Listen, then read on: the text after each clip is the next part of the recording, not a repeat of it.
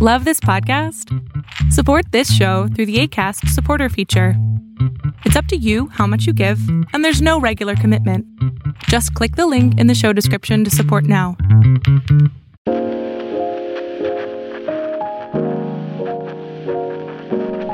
Welcome to the True Wealth Podcast, where we discuss the well-being of a Christian business owner and the different facets of growing a business, all from a Christian perspective. Welcome to the True Wealth Podcast. I am your host, Shewan Adeyemi. Thank you for joining us once again. And today we have a guest who's returning. The last interview or conversation we had was so amazing that we thought we had to do an encore. And I got a lot of requests and a lot of private messages. And even though we talked a little bit about your book in the last conversation, we never actually talked about the book itself. We just mentioned a few myths. The book is Money Mindset Shift, Church Edition, the top 9 myths that keep Christians stuck financially and how to get unstuck, live debt-free, and build wealth. Now, if you missed the last episode, we're going to be talking to Toni Crandell. Toni Crandell is the author of this book. She's a Ramsey Master Financial Coach, a certified neuroscience coach, and she's also a high-performance success and wealth coach and an international speaker. She's helped clients pay off over $1 million worth of debt, if you can believe that. We're pushing $2 million right now. Amazing. That's what we're doing. We are pushing $2 million of debt paid off. We were just compiling numbers from 2020 and it's about to blow up. Like, we're literally still adding. People are messaging us, I paid 70,000 off, I paid 60,000 off. So we're adding it up and we're already pretty close to 2 mil. So I'm really excited about this. That's amazing. Your story is one of perseverance, one of just staying true to who you are in Christ and owning that and just growing into that, right? And we're going to talk about that a little bit today because Christians, sometimes we can get stuck in our own heads and we have this misconceptions about what God's word says. And then we get stuck in that. And before I start the interview, I have a soapbox that I want to talk about, like, on my heart. Is so I came from a Pentecostal background where there's a lot of name it and claim it. God wants to bless you. God has a good plan for your life. And if you're poor, it's because you don't have enough faith. You're not giving enough. And even though there is a lot of that message, there's a lot of error to it when it comes to the prosperity teaching. So when I left that side of Christendom, if you would say, I went over to the Reform side, where money is almost, we talk about it, but the idea of being wealthy almost becomes a taboo, almost becomes that you cannot be, if you're chasing wealth, not wealth for wealth's sake, but if you're you're ambitious. If you have any sort of real financial goals. It somehow takes away from your, you're somehow not content. And I have at different times struggled with the idea of that thin line between ambition and contentment, right? Where I know that I've been called to more and I'm hungry for it because I need to step into my calling, so to speak. And so I know that in order for me to do what God has called me to do, I need to grow financially to be able to impact the lives I want to impact. And although I'm grateful for what God has blessed me with, I know that this isn't it. Right. I know this isn't it. And so in that perseverance, there's been that constant battle within that, okay, I'm persevering for more, but I still need to make sure that I'm content in all that God has blessed me with. And I'm sure many believers also struggle with that. And so we're going to talk about some of those myths and why we have those beliefs. And wealth for wealth of it in and of itself may be wrong, but if God has given you a heart and a desire and a passion to do things, to impact things, and an opportunity. We need to step into it. And I remember my wife and I having a conversation years ago, and there was this struggle where we were in an environment where most of the mothers were homeschooling their kids, right? Mm-hmm. And we both work outside the home. And there was this unspoken idea that she was somehow not godly enough because she did not pursue homeschooling, or why are both parents working outside the home? One of them should be in the home. And almost nobody ever said that, right? Nobody actually ever said that. But there was almost this unsaid pressure that maybe we were chasing too much, or someone should stay home. The mom, she should stay home and watch the kids. And we always felt that kind of, should I call it a battle? And that, like, we know that God has called us to more. We have responsibilities beyond of our immediate families, people back home, ministries that God has placed in our heart that we want to support. And so we've had to wrestle through that and what that looks like, and how do we continue to pursue the things that God has placed in our heart while still staying faithful to the other things in terms of our kids, are discipling their hearts and, mentoring them and all those things. And so I was discussing this book with my wife, and she's like, yeah, like, I totally get it. That these are myths that many Christians struggle with. And so we're going to talk a little bit about them. So I'll get into the first one that came to mind, was the idea that if I become successful, I become somehow less holy, or I am going to forsake the God who has abandoned my faith. That's right. Can you talk to us about that? Yes. Yeah. First of all, thank you so much for having me the first time. Thank you to everyone who listened to the first episode and sent in just the messages of how you were impacted by it. I'm so excited to have this conversation, because I truly believe that the more people who hear this and talk about it, just start having these conversations, it literally liberates us to represent God in so many areas of society, and to do that well. So one of the myths that I talk about in my book that holds a lot of Christians back and keeps them stuck in debt and keeps them financially stuck is this belief that if we have more than enough finances, or if we have too much, whatever too much means in your own brain, because we all have different limits in our mind of what too much is, that once we have too much, our hearts are somehow going to turn away from God.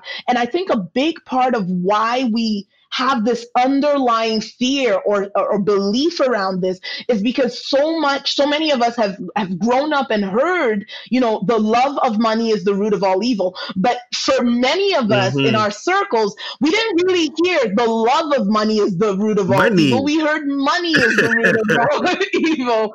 And so we have this apprehension of the entire conversation. It's so funny that you mentioned, Sharon, that, when you transitioned, it was like two extremes, right? One extreme of name it, claim it, just you don't even need to do anything but pray for it and give money and you're going to be wealthy, you're going to be a multimillionaire.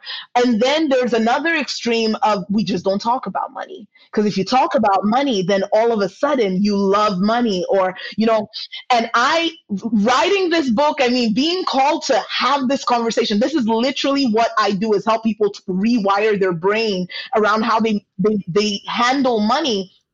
I was the worst person for God to choose to have this conversation. I was the worst person. My husband would tell me, Toyin, you're not running a business. I was so afraid of the money conversation that I wouldn't pursue invoices with my clients. Like, I just stayed away from it because I didn't want to be labeled as someone who cared more about money than I did Jesus. Like, Jesus is my number one. And I mean that. I'm not just saying it because it's cute. I mean, we've made major, major, major life decisions and tiny decisions based on our faith.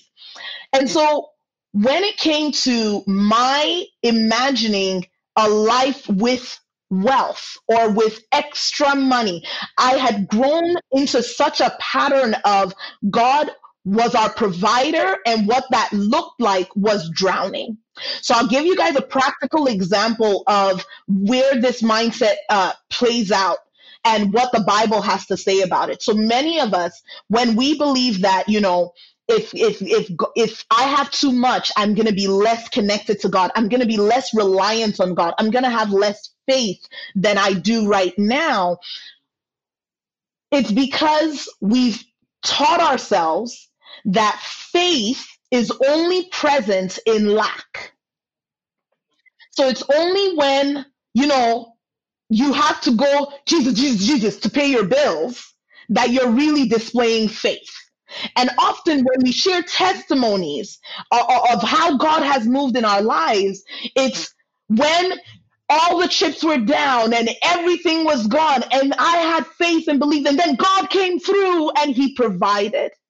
And so I used to live that lifestyle. I used to live off of miracles. That's what I call living off of miracles, where we didn't have almost anything at all. And every month was a miracle. You know, every month we needed God to provide rent. We needed him to provide for the bills. We needed him to provide food every month. And God starts teaching me in the word out of the children of Israel. Every day. So there was a time where they were in the wilderness. And in that time, he gave them manna, which is miraculous. I mean, it's food falling from the sky every single day, providing for them. They didn't need to do anything. They just trusted and relied on God, and this manna came into their laps. But there also came a point where they got into the promised land, and the manna stopped. And they had to work the ground. They had to till the ground. They had to, that land of milk and honey that we often talk about didn't just produce milk and honey because it was just flowing. They had to do the work to receive the milk and honey that was in the promised land. And God started really schooling me on, you've been living off of miracles, but is it possible, Toyin, that you could love Jesus and not, like, let me reframe it. Is it possible to have more than what you need for your immediate family and love Jesus? And it wasn't until I got to meet a couple of multi-millionaires. They run companies that are completely global. You know, they oversee, maybe they steward, because it's about stewardship, hundreds of millions of dollars in their companies. And so in my mind, if someone had tons of money like that, they're not really people of faith. Like, they could be Christian, but they're not hardcore. But they're not hardcore. They're not pushing Christ with all of their heart. Like, they're somehow divided. They're focused on building that wealth. So I meet these men and women, and we start having multiple conversations, like multiple. So I'm just in their space now. And these guys love God. Like, I don't mean casual, I go to church every Sunday people. These people preach. They share the gospel. I remember one of them sharing, he was just talking, and he's like, you know, there was a day where someone came to his boardroom, and they own secular businesses. Someone came to his boardroom, and he felt the Holy Spirit give him a word to share with this person. He shared with the person. The person said, could you pray for me? He prayed with this person, and the person fell down in his office, like, fell down physically, and nobody else in the room is saved. So they all look at this dude and the guy on the floor, and they're like, what is going on? And he was like, it's the power of the Holy Spirit, but he didn't get into all of that. But like, these guys love Jesus. I remember they were the ones who taught me to give 51% of my company to the Lord. So 51% of our tangible profit goes to kingdom projects. Like, radical pursuit of Jesus. And after seeing these guys, I was like, oh, wait, you can be okay in your family's finances and need to trust God. And it's so funny because now we've expanded in our business and we've pressed into the calling of God to liberate other people from being stuck financially. And we've seen his blessing come in. And I realize every day I require faith. Because when you are stewarding at a greater level, I've actually found that I am more reliant on the daily, minute by minute, hour by hour direction from God today than I ever was before. Because, for example, there are 13 families that work in my company that, like, our company is helping to provide for their families. There are hundreds of clients that are coming to us. So the pressure didn't disappear because there's money in the account. And that is so correct. It's just a reminder that faith in anything but Christ and his power is not faith. And that's not what keeps us. So faith in remaining stuck, faith in not pursuing, once again, not wealth for wealth of itself, but wealth to accomplish the desires that God has placed in our hearts. God has placed in my heart the desire to bless ministries. I always refer to Tyndale. I always refer to a lot of these missions that do the work of God, and the work of God runs on money. And God has called some of us to support those initiatives, to support those missions. And so push into what you need to do. Push into wherever God has placed in your heart, and do not limit yourself by that, because that's not true. Like, this is the kingdom of God. The kingdom of God is all of us taking our different positions and being willing to add together. You know, when you look at the book of Acts and the apostles, they all brought what they had to the feet of the apostles, and it was given to the people who had need. But there were people who had to bring to the feet. Like, if everyone only had need, there'd be nothing to share. But the people who had and the people who didn't have all brought it together. And, you know, especially in COVID right now, this has been one of the biggest eye-openers to me of the fact that money is a way that we can express the love and the kingdom of God in a practical way. Because this past year, we as a family challenged ourselves to say, wow, we are in a completely different place than we've ever been. How can we practically, like, give back like we've never given back in the time of need for so many people? And it was the most exhilarating thing to be able to do that, because in the past we would try and then we couldn't pay our bills that month, and so we too needed help the next month. And it's like, that's right. Where it's, you see genuine need, and you can actually be the hands and feet of Christ to that person or to that ministry. It's amazing. It's a blessing. It's amazing. You said something here. Some people wrongly believe that you need to be wealthy or to have things to have a love for money. You can be broke and still have a love for money. If you're dependent on material things to give you peace or joy, whether those things are not, you have a love for money. And it's the truth, because often as in the Christian culture, we've taught ourselves, or we've learned, that it's the people who have much money that love money. But the truth is, I do this work of looking and helping people to look in the mirror. That's what I call it looking in the mirror and being very honest with ourselves. If you find that you snap more at your kids, let's be practical now. You snap more at your kids when things are tight financially, then maybe money has a place in your heart. Maybe money is affecting your character. You know, if you find that there's many people who may not have money, but that's all they think about morning until night. You know, there's many people that the trust in God is difficult because their trust is in money. The only difference is they don't have it. And so if you think that it's the amount in our bank account so if I stay in struggle, at least I'm keeping myself from the love of money. That's where we lose that the love of money is a heart condition, not a state in your bank account. The bank account is just numbers. And I always say this, I say this in my book, money is neutral. It is nothing. It's nothing. It's a tool. But I found that it is a tool that will often show the character that's already inside. So if you love God and you have a lot of money, guess what? You're going to use that money to honor God. If you don't love God and you have a lot of money, guess what? You won't. and money doesn't change you. It really does reveal the state of your heart. Exactly. That's it.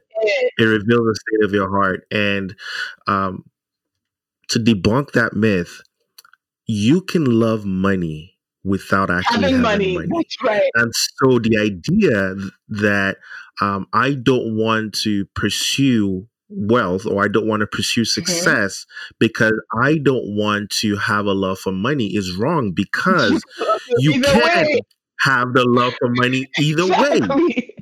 So if you have goals that God has given you, if there's a calling that God has placed on your life, you might as well trust Him and pursue and obey the area that He's calling you to. And the thing that motivates me in that is to be a good steward. Because God is not Santa Claus. God is not this picture that we have in our generation of this Santa Claus dude who's just like, anything you want, I'll give it to you. And you have no responsibility and you don't have to do anything. And I just got your back and we can just be friends. Like, God is God. God is the creator. He created us. He gave us every single talent, ability, opportunity. Everything that we have is His. And He found it fit to entrust these things to us, even ideas, even business ideas. He could have given it to anyone else. And He gives it to you. And I think we need to be aware that He is not on the last day going to look at you and go, oh, you're just so cute and you did nothing with anything that I gave you. But I mean, like, if you read the parable of the minas or the parable of the talents, please, guys, let's be real. You know what's interesting is in those parables, He was talking about money. We talk about the parable of the talents and the minas, and we talk about it like it's giftings, right? So we'll say God has given all of us different levels of gifting, but in the verbatim language that Jesus used, He was saying, I gave this person $10,000, and I gave this person $5,000, and I gave this person $1,000. Obviously, this is not to scale, but it was actual money, and when the person misused it, when they were not a steward, when they buried what was given to them, because why did they bury it? I was afraid that, you collect where you don't reap. I was afraid, so I buried the thing, and which is what I was doing before this. I had the gifting, I had the ideas, but I was afraid. So I would always say, my director of operations, we've run together for many years, and she laughs at me because she was with me when she was a volunteer. And she tells me, we talk about how back then, anytime the business started getting successful, I would feel the Holy Spirit say, it's time to shut down whatever was successful and let's start all over in something else. Every single time. And I would say the Holy Spirit, I feel the Holy Spirit saying, that wasn't the Holy Spirit. It was fear. It was fear of success. That was just fear. And fear of money. And so, guys, that servant was afraid and buried the talent, and the Lord's response to that person was, you wicked and lazy servant. Guys, I'm not making this up. I'm not being mean. This is scripture. And we're not taking this out of context either. It's what, when we look at that parable, to him who's given, there's an expectation to work that which you've given and grow it, not bury it. And so it is not more holy, which is, we're going to get into that in a second, to be poor or to remain where you are, than it is to pursue and to till and to work that which God has placed in your hands. Right? And which leads us to one of the other myths you said, being poor is holy. Mm-hmm. That idea that it's somewhat related, but it's different in the sense that we somehow feel that I'm more holy and more righteous when I am poor. Yeah. Talk about So many, like, and it's funny because once again, a lot of these myths, guys, these were things that I believed. So please hear my heart and understand that I am not saying this to you as a judgment. This is literally what I used to believe. I remember I sent out an email to people. So people had joined my email list to be debt free. I coach people on being debt free. It's not the only thing we do, but it was a big part of what we did. And so this person is on my list for being debt free. And I sent out some sort of a survey that was like, what's your goal? Where do you want to go financially? And a bunch of people answered. And this one person responded to me and said, Christians are supposed to be poor. And I was like, I paused. I was like, first of all, if you believe Christians are supposed to be poor, why are you on my email list then? I mean, if poverty is the Christian thing to do, then why are you on an email list to find out how to not be in poverty anymore? And also, I realized that, like, if we believe this, doesn't matter how much work you do. Doesn't matter how many jobs you do. Doesn't matter how long you've been in business. It doesn't matter how much you consolidate your stuff and you roll it into the mortgage and you all the things. If there is a part of your heart that believes you are more holy poor than you are in obedience, then you've missed the definition of holiness. And that for me was where I started to ask the Lord and study, what does holiness mean? Because holiness is not, God never said the poor are holy. He said, be holy. And holiness is a standard all on its own. So it's connected to what we just said, where you can have some poor people that are not holy. Let's be honest. And you can have wealthy people that are not holy. Because holiness is a standard all its own. Holiness is about being separate. Set apart. It is about being set apart. It's about being consecrated to God. It's about living your life for the Lord. And so when you start to understand what holiness looks like, it's freeing. I love to talk about the holiness of God. I used to think that the holiness of God was, it was one of the reasons I stayed away from becoming a full-hearted Christian for so long, was because I thought holiness was like rules and restrictions and do's and don'ts and all this stuff. But when you start to understand what holiness means, it is freedom. Because holiness means I belong to Him. I belong to Him, and I go where He goes, and I do what He wants. And you see holiness in the example of Jesus Christ, where He said, I only say what the Father says. I only do what I see the Father doing in heaven. That is what holiness looks like. And so we have this culture where the people who are suffering the most just seem to be more pious.